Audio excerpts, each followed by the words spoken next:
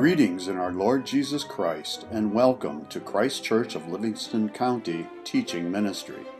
Christ Church is a member of the Communion of Reformed Evangelical Churches, Tyndale Presbytery. The following audio recording is from a covenant renewal liturgy at Christ Church. We trust you will be edified and ministered to by the Holy Spirit through this audio recording. Call to confession this morning is from 1 Kings chapter 18, verse 40. And Elijah said to them, "Seize the prophets of Baal. Do not let one of them escape." So they seized them, and Elijah brought them down to the brook Kishon and executed them there. One of my favorite stories in Scripture is this account of the face-off between Elijah and the prophets of Baal. It is one of the clearest examples in Scripture of the foolishness and emptiness of idolatry compared to the very real presence and power of God. The entire story from start to finish is astonishing. Elijah's bold challenge, the behavior of the Baal prophets, jumping, yelling, and cutting themselves, Elijah's mocking and taunting of the prophets, and best of all, God's response, consuming with fire not just the bull, but the entire altar. But it's the end of the story that is most surprising. When Elijah had received the answer to his prayer, and fire had consumed the sacrifice in the presence of all the people, he immediately calls upon the Israelites to seize the prophets of Baal, takes them all down to the brook Kishon, and there slays every one of them, 450 men.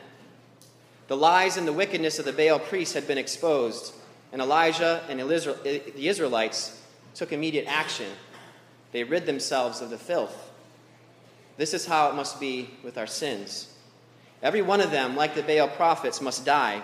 Not one should be preserved. Not one should be tolerated or coddled, even for a moment.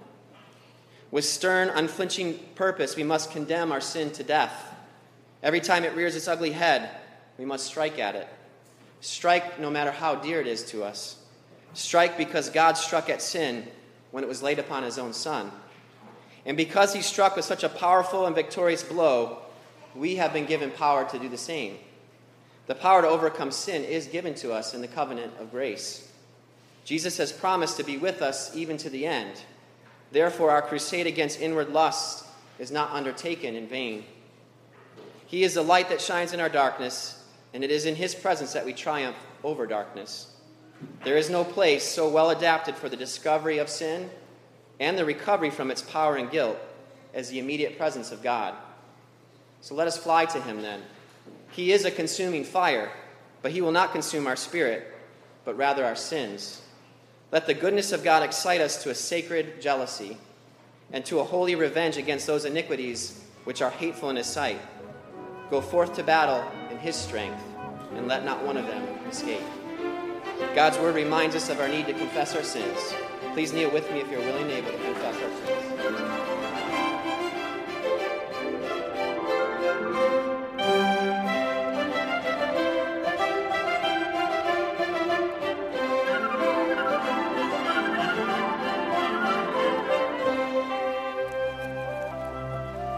Well, it's great to be with you all this morning.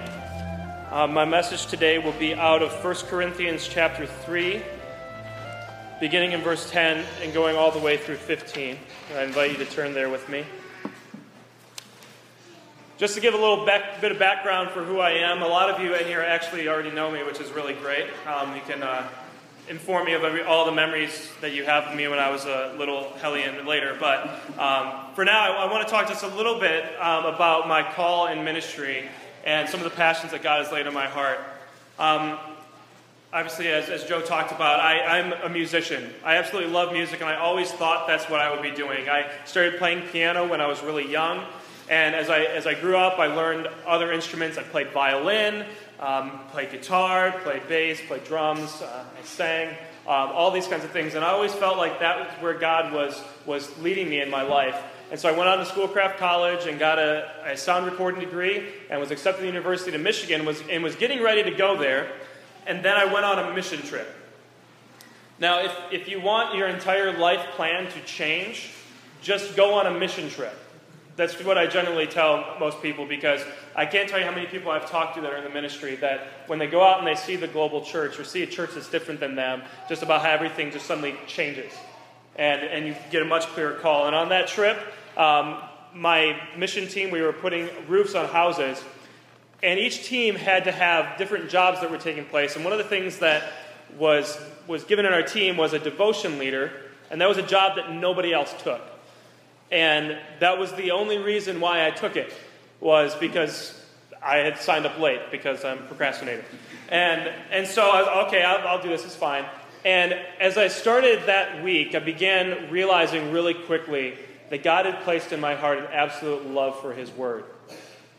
And so I came back to Michigan after that trip. I knew that my calling was no longer in music and in sound recording, and called the University of Michigan. Let them know I wasn't coming. They loved that. They loved getting those calls.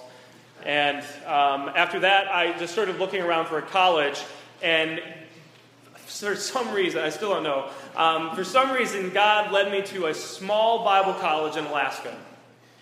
And if that surprised you that there's a Bible college in Alaska, it was surprising to me too. And when I say small, I mean that there was 44 people at this college total. My graduating class was 2, and I wasn't the valedictorian either. But through that, God equipped me and led me and provided for me along the way in order for me to be able to get firmly established in the Word. And while we were up there, my wife and I, we moved up there. I married her halfway through my school there. And we each got remedial jobs to help pay all the different bills that accumulate from school and life, all of that. And I ended up as a front desk hotel clerk, working the 3 to 11 shift, which is when everybody comes and checks in and then nobody comes at all. And so I had a lot of time to myself. And through that time, I got to do a lot of thinking, and I got to do my schoolwork, got to read my Bible, but there's only so much that you can do in a little tiny hotel in Alaska where nobody's coming in the middle of winter. And I got done with my training, and the first night that I was at this hotel by myself, I'm at the front desk, and I've done all my homework for, it was Friday night, got all my homework done for the next week, and I've done my devotion. I was just sitting there, and I was just bored out of my mind. One of the hotel patrons comes to me and says, real casually, do you realize that the building is on fire? These sort of things kind of stick with you. The way the hotel was set up was there was a main building that was built later, but when they were building the pipeline through Alaska, they set up all these temporary housing along the way, these trailers, all right? And they're basically just a big, long bunkhouse where there's 2 twin beds in all these rooms. We called it the annex. And this building was really old. And sure enough, that night, my first night by myself, the building catches on fire. And I'm panicking. Lord. I call up my supervisor. The annex is on fire. I'm pretty sure it's not my fault, but it's burning down here, and so I might want to get over here. Call the fire department. They come. They start putting it out. But the end of that story is that the building, because of its age, it was just a total loss. It was just completely burned down. But as we were going throughout the next couple of weeks, just sifting through the ashes, we actually did find some stuff. And I'll tell you what we found a little bit later on in the sermon.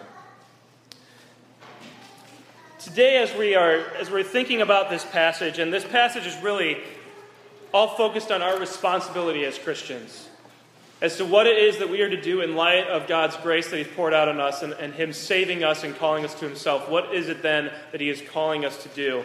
And this can be a really difficult question in today's world. It's no secret that we are living in a very interesting time to be a Christian. Specifically in America today and the current election process, I can't tell you how much I've heard just about how everything just seems to be going crazy. That's I hear from everybody. And here we are left as Christians caught between 2 kingdoms, trying to figure out what it is that we're supposed to do in the kingdom of God and what is it that we're supposed to do in the kingdom of man. And it can be really easy to be caught up in looking at the world and everything that's just going crazy in it and become discouraged. And I know that I've fallen into that temptation myself. But for me, what happens is that I go before the throne of grace. and I go in God's Word, and I begin reading the words of Jesus as he spoke to the Apostle Peter after he made the good confession. He says, on this confession of faith, Peter, this confession of me as Lord of the universe, as Lord of life, I will build my church, and the gates of hell will not prevail against it. And so today, we as members of a church are being called to build this church. To build this church. As members of it, to continue this faith that has been passed on down to us. There's a British missionary that I love by the name of C.T. Studd. He was a cricketer and a pioneer in missions. He spent time both in China and in Central Africa, planted Central African Mission, and that eventually became WC International. And he wrote a poem that not a lot of people know was penned by his hand that is simply known as "'Twill Soon Be Past." And there's this one stanza that this one line that repeats itself through every stanza that just gets impressed upon my head the more and more I think about it. It says, only one life 'twill soon be past, and only what's done for Christ will last. And so today, what I want us to encourage us with is that those things that are done for Christ will last, and those are the only things that will last. We're going to see this in our passage this morning through three things. First off, is that what is done for Christ is built on Christ. Then we're going to see that what is done for Christ is going to hold up under testing, and then what is done for Christ will result in reward. This passage that we're looking at today, beginning in verse 10, I'm going to read it all the way through 15, is an appeal of Paul for his apostleship. That the Corinthian church at this point is opposing him because of these other super apostles that were around, and he's here as first contending for his apostleship, and so he's trying to break down these divisions. So let's read this passage together. According to the grace of God which was given to me, like a wise master builder, I laid a foundation, and another is building on it. But each man must be careful how he builds on it. For no man can lay a foundation other than the one which is laid, which is Jesus Christ. Now if any man builds on the foundation with gold, silver, precious stones, wood, hay, and straw, each man's work will become evident, for the day will show it, because it is to be revealed with fire, and the fire itself will test the quality of each man's work. If any man's work which he has built on it remains, he will receive a reward.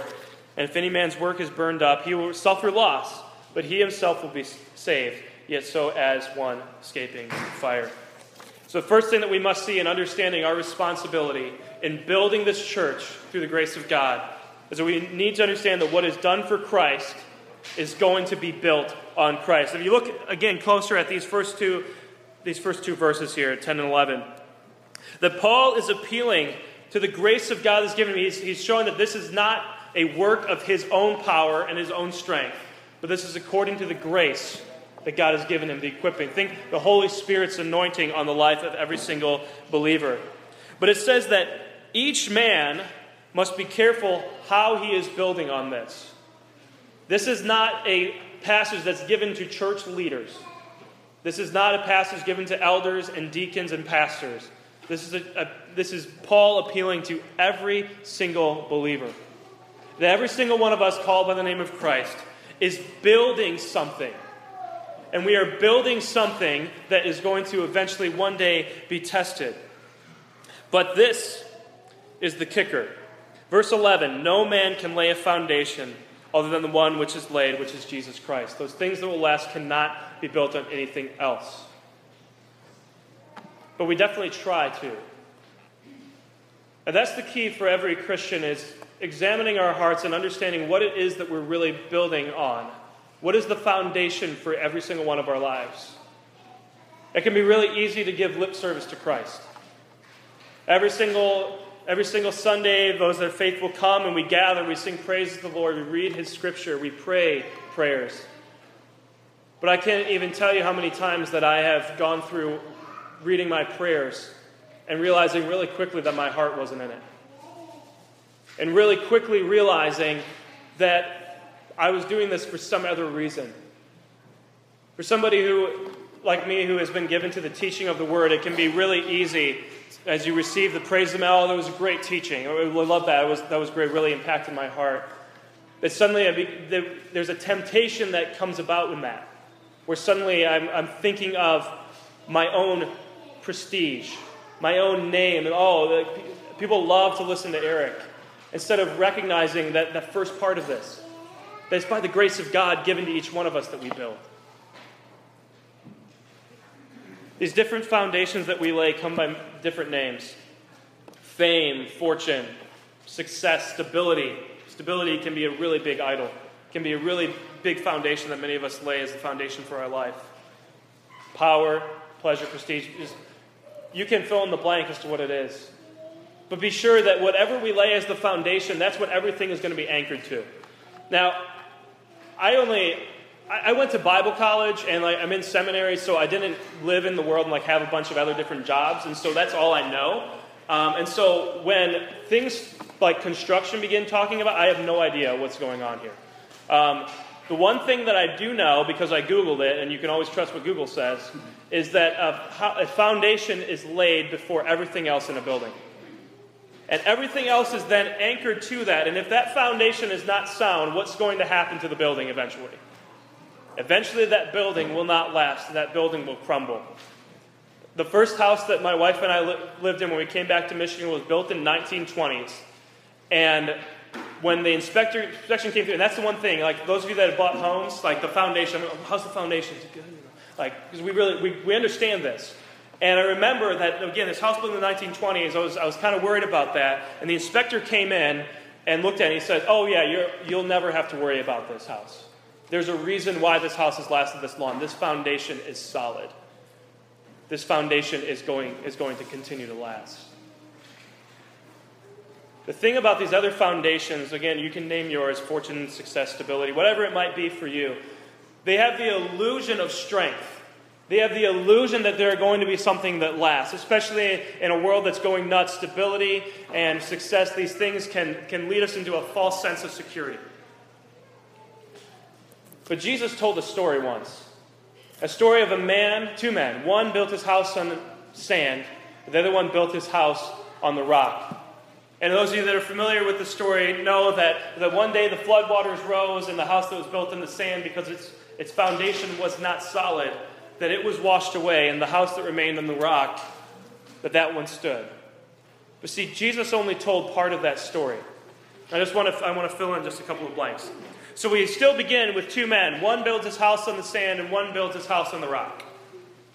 And the storms do come, but the storms only hit the house that's built on the rock. And the man that's living there is really confused about this. Okay, that's kind of strange. He goes out, surveys the damage. He has to pound some siding back in. He's got to fix a couple of broken windows. And he looks over at the house that's built on the sand, and there his family is, out there in the yard, and they're building sandcastles. And again, the man is confused by this, but he knows that he is building his house on the firm foundation of the rock. And so he's, okay, that's strange, that's weird, but I'm gonna continue with this. And he plugs on and continues to maintain this house and live in it. And then the storms come again, and guess what happens? The storms hit just the house that was built on the rock yet again. And again, the man is looking at this and is puzzled. He's going out, and at this point, his porch was regular. He's rebuilding his porch. He's putting a new roof on because it was devastated by these storms. And he looks again over at the house built on the sand. And this man is expanding his house. He's got a new addition going in. And even more than that, he's taken out a loan and he's building a beach resort. And this beach resort is beautiful. It has all the trappings of a modern Western vacation, that people are coming from all around the world to see this beach resort, to see its beautiful sands and spend time there. And the man who's building his house on the rock is looking over at this and saying, you know what? Is it really worth it? Yeah, I know this house is going to last, but that looks way more fun. And so this man leaves the house that's built on the rock. He lets it stand there, and he goes and he joins the man in his beach resort, becomes a partner with him. Well, as you can imagine, what happens is that the storms do come, and this time the storm waters rise and they hit everything, and the beach resort is absolutely devastated and destroyed. But the house that was built on the rock continues to stand. It was too bad that there was nobody home. And see, this leads us to our second point, and that's that what is done for Christ is going to hold up under testing. And this is to be an encouragement to us. So we read on to these next levels here, beginning in verse 12. Now, if any man builds on the foundation with gold, silver, precious stones, wood, hay, and straw, each man's work will become evident, for the day will show it, because it's to be revealed with fire, and the fire itself will test the quality of each man's work. Now, we need to focus in on these elements that Paul is writing about. These are not placed here by accident, that he has a specific idea behind these words. What is it that he tells us that we can build on the foundation with? He gives us only a couple of building materials. We have the option of gold, silver, and precious stones. All these things that make really bad campfire wood. Like, these make really bad fuel for a fire. I don't know about you. I don't do this usually because I don't have a lot of gold. You know, I'm not King Midas or Kanye West or anything like that. So I don't have this just to kind of throw away. But I bet you that if you took gold and silver and precious stones and you threw it in a campfire, most likely it would be a really boring time. Because you'll try to light it on fire and it will not work. Because these are things that do not burn up. Instead, these are elements that are purified by fire. These are things that are beautified by pressure, that are beautified under testing.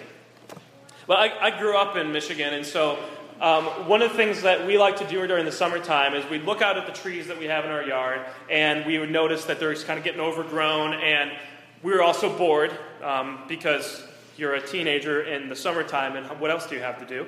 And so we get out the chainsaw, and we would cut down all the lower branches, trim these trees up, throw it all into a big pile, and then we would light it on fire.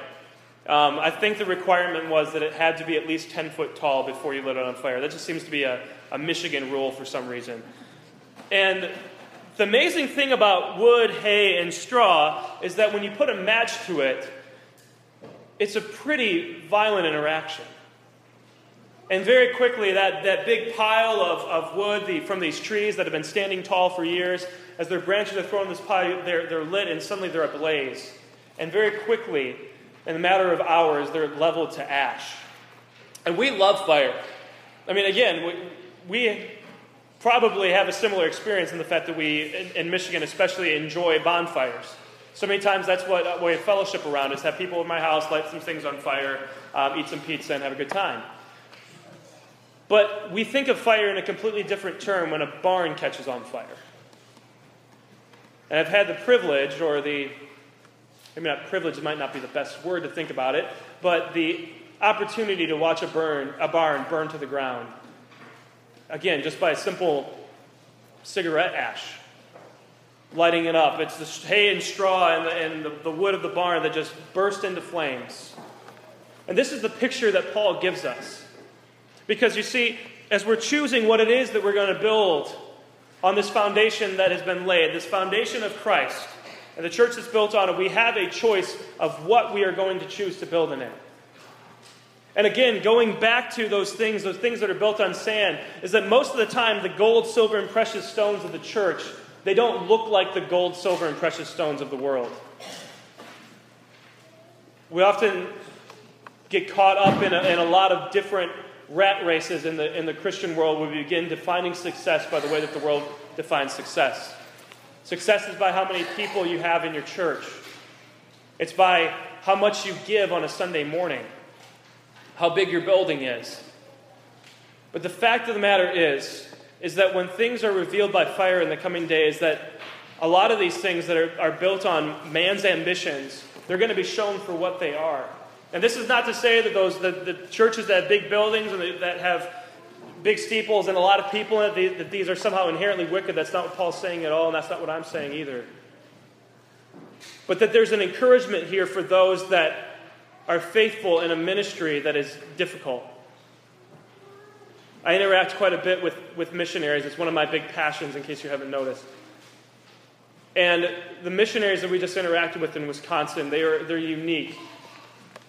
When Heather and I were in Alaska, we had the privilege of working for the Native Corporation and got to know Alaskan Native culture very well. And it's not very different from general American Indian culture.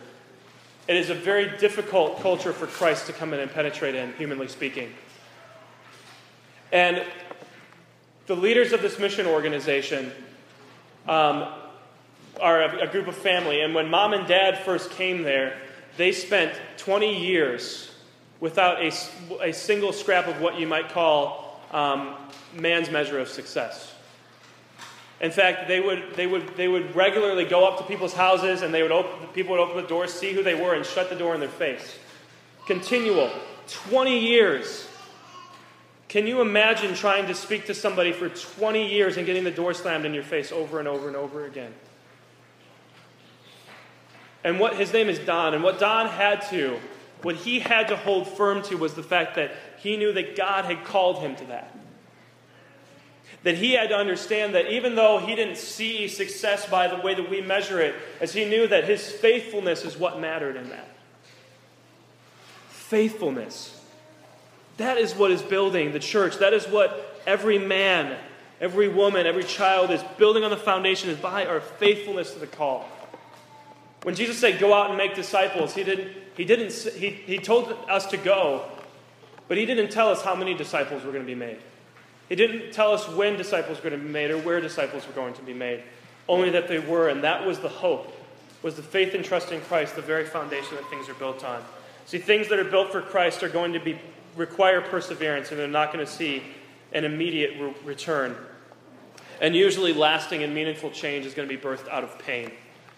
This fire we think about this isn't a light breezing over with a comb. This is judgment. This is serious judgment that's happening here. And that's the image that we're supposed to have as we think about this. Because so quickly we can be pulled to idols, and again we can be pulled to be building something else that is not on Christ, and we forget about the fact that one day everything will be measured by God's measure of success.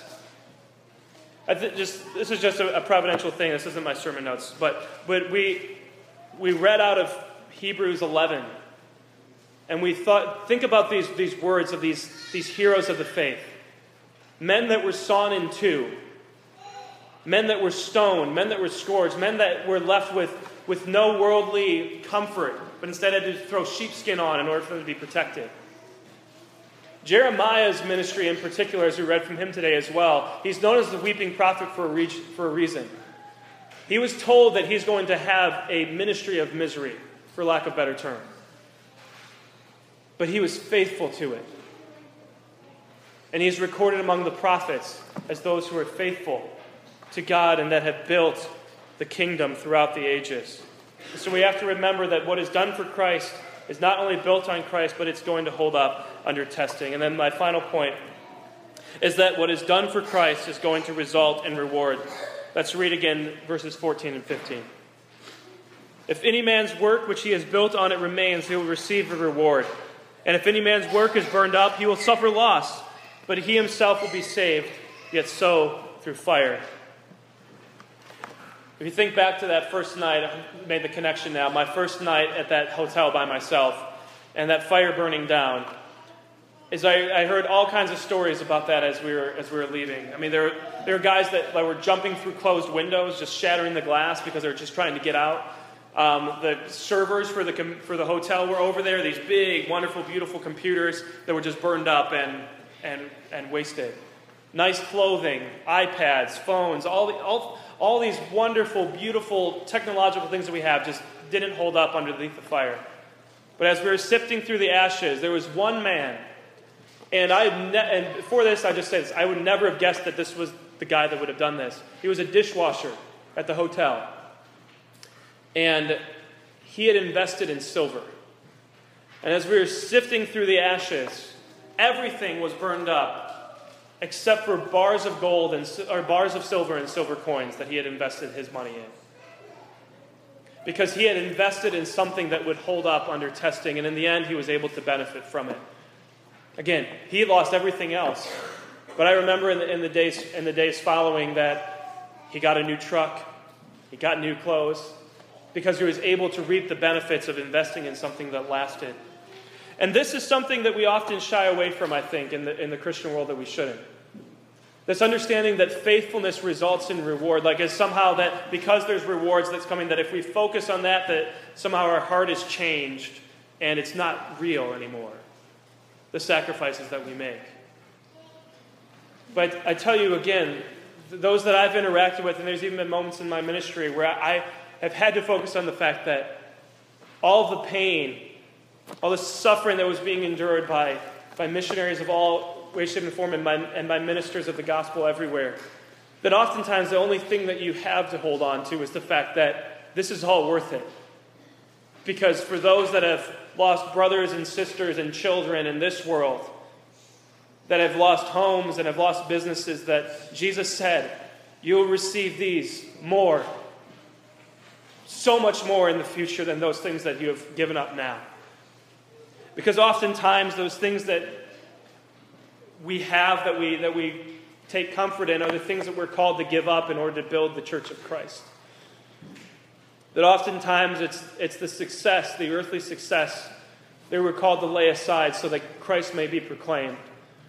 I can't tell you how many people I've known that have given up promotions because they knew that if they took that promotion, they would have no time to spend with their kids. The first ministry. I notice that there's a lot of kids here today, and that's so encouraging to me. Parents, moms, dads, the first ministry, the first place that you're building the kingdom of God is in your home. That is the first ministry for every parent. You are to impress the things of the gospel upon your children. The first people that you minister to. And in the same way, there's many people that have given up promotions, have given up opportunities, given up moves because they knew that where they were at, even though it might not climb them on the ladder of success, that God had given them a ministry there in their church and in their community. And these are difficult decisions to make. Prayer is hard. Prayer is so hard when you know what's at stake. It can be difficult to follow after what it is that God has called us to. But see, these are given as words of comfort. Christ spoke of reward. And Paul is following in the steps of Christ to speak of it as well. This is meant to be an encouraging thing to us. That as we are building on this foundation of Christ, these things will last and they will be tested, they will be proven of their value. And then in the end, what will be given is the beautiful words. May we never forget these words, that Christ will look at us in our face. And those of us that have been faithful to the gospel, he will say, well done, good and faithful servant. We can talk about whatever other rewards are waiting for us. But if I'm honest, those are the ones that I really want to hear. Those are the words that I want to hear in the end. Well done, good and faithful servant. The fact that my King, that my Lord, my Savior would say that to me, that's the greatest reward that anybody can think of. But reward is always comes with warning. We don't want to glance over verse 15. It says, if any man's work is burned up, he will suffer loss. And this is something that those that know Christ, but are taken captive by the world and its trappings, this is a warning to them and to us. But yet it still ends. As you see, that ends in encouragement. See, Paul thinks better of the Corinthians. If each man's work is burned up, he will suffer loss, but he himself will be saved. The final encouragement that I want to have for you is that we're not to build the church of Christ because somehow we're earning God's grace in our life. It's not because if we don't do this that God will look at us and say, I never knew you in the last day. But we do this because Jesus exemplified this for us. That he is the one who came down. He is the one who gave up all of his privilege and his prestige and his glory to be made humble. And those that are called by his name follow in his footsteps. And this is one of the means that we have as an assurance, is that those who love Jesus will do his work. And this is why we know that even if we are taken captive, that in the end we will be saved. But yet it'd be better for us that we are saved with reward. So as we reach the end of our time today, I just want to remind us of the task that's put before us. First of all, what's done for Christ is built on Christ. And this means that we cannot achieve lasting results for the kingdom of Christ or in our own lives if Jesus is not in it. We have to stay plugged into the church. We have to stay plugged into his body and our blessing and into his word that is going to sustain us through life's trials. And the second thing is the reality that there will be trials. But what is done for Christ is going to hold up under testing. It's going to be held up through those trials. And we have to ask the question, is Christ enough for us? Or are we just depending on something else for our peace in our life? Are we depending upon our candidate making it into office for peace in our life? Are we depending on that next promotion for peace in our life? And lastly, what is done for Christ is going to result in reward. This beautiful truth that one day the faithful will hear the words of their master, "Well done, good and faithful servant." I'd like to close with the last stanza of C.T. Studd's poem, because it summarizes all of this. "Only one life, yes, only one. Now let me say, thy will be done. And when at last I'll hear the call, I know I'll say 'twas worth it all. Only one life, 'twill soon be past, and only what's done for Christ will last." Let's pray. Father God, you are magnificent, wonderful Lord. A Father who gives good gifts to his children as we come before you and ask for it in prayer. And more than that, you have promised to never leave us or forsake us. And that is the truth that we must hold to today. And so, God, I pray for every member here in this church today that they would set you as the foundation for life. God, may they be active in your word. May they be active in your church, going out and proclaiming your name among the nations, even the nations that are right next door. God, we thank you that you have given us the grace, not the grace that you've given to another, but the grace that you've given to us, and that we are to act and measure with that. May we not squander that gift that you've given to us. And God, we thank you for this promise that you will reward us for our faithfulness. May that be an encouragement to our hearts, that we would persevere, that we would remain faithful in knowing that your promises have not failed and will never fail. And so, God, we continue today praying as you have taught us to pray.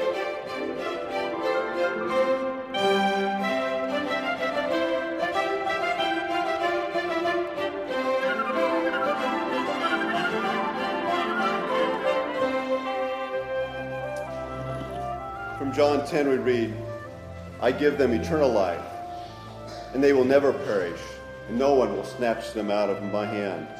My Father, who has given them to me, is greater than all, and no one is able to snatch them out of the Father's hand." Jesus teaches that all men whom the Father gives to him will in fact come, and will in fact be held securely. He says that no one can come on his own authority or in his own initiative. This meal is an invitation-only meal. At the same time, yet the whole world is invited.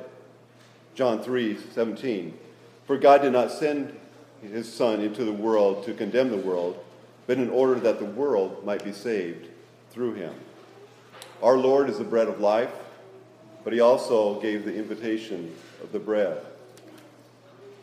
No one can come in his own name, and anyone in the world can come in the name of Christ, but no one can come with a counterfeit invitation, an invitation that they've made up themselves, that they've drafted with their own criteria to be united to him.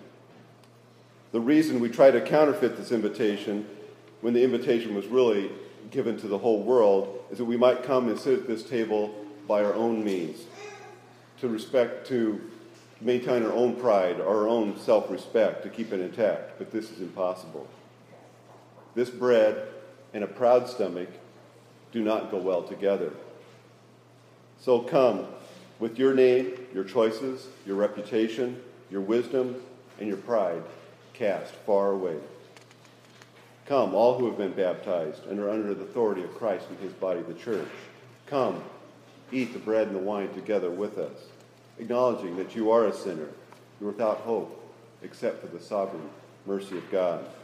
Trust in Christ alone for your salvation. Come, welcome to the table of Christ.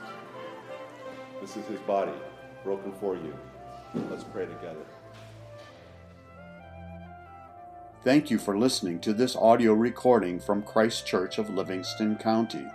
If you would like further information about anything in this recording, the Bible, about Christ Church of Livingston County, or wish to make any other related inquiry, please feel free to contact us through our website, christkirkmi.com. That's CHRISTKIRKMI.com. Again, thank you and blessings.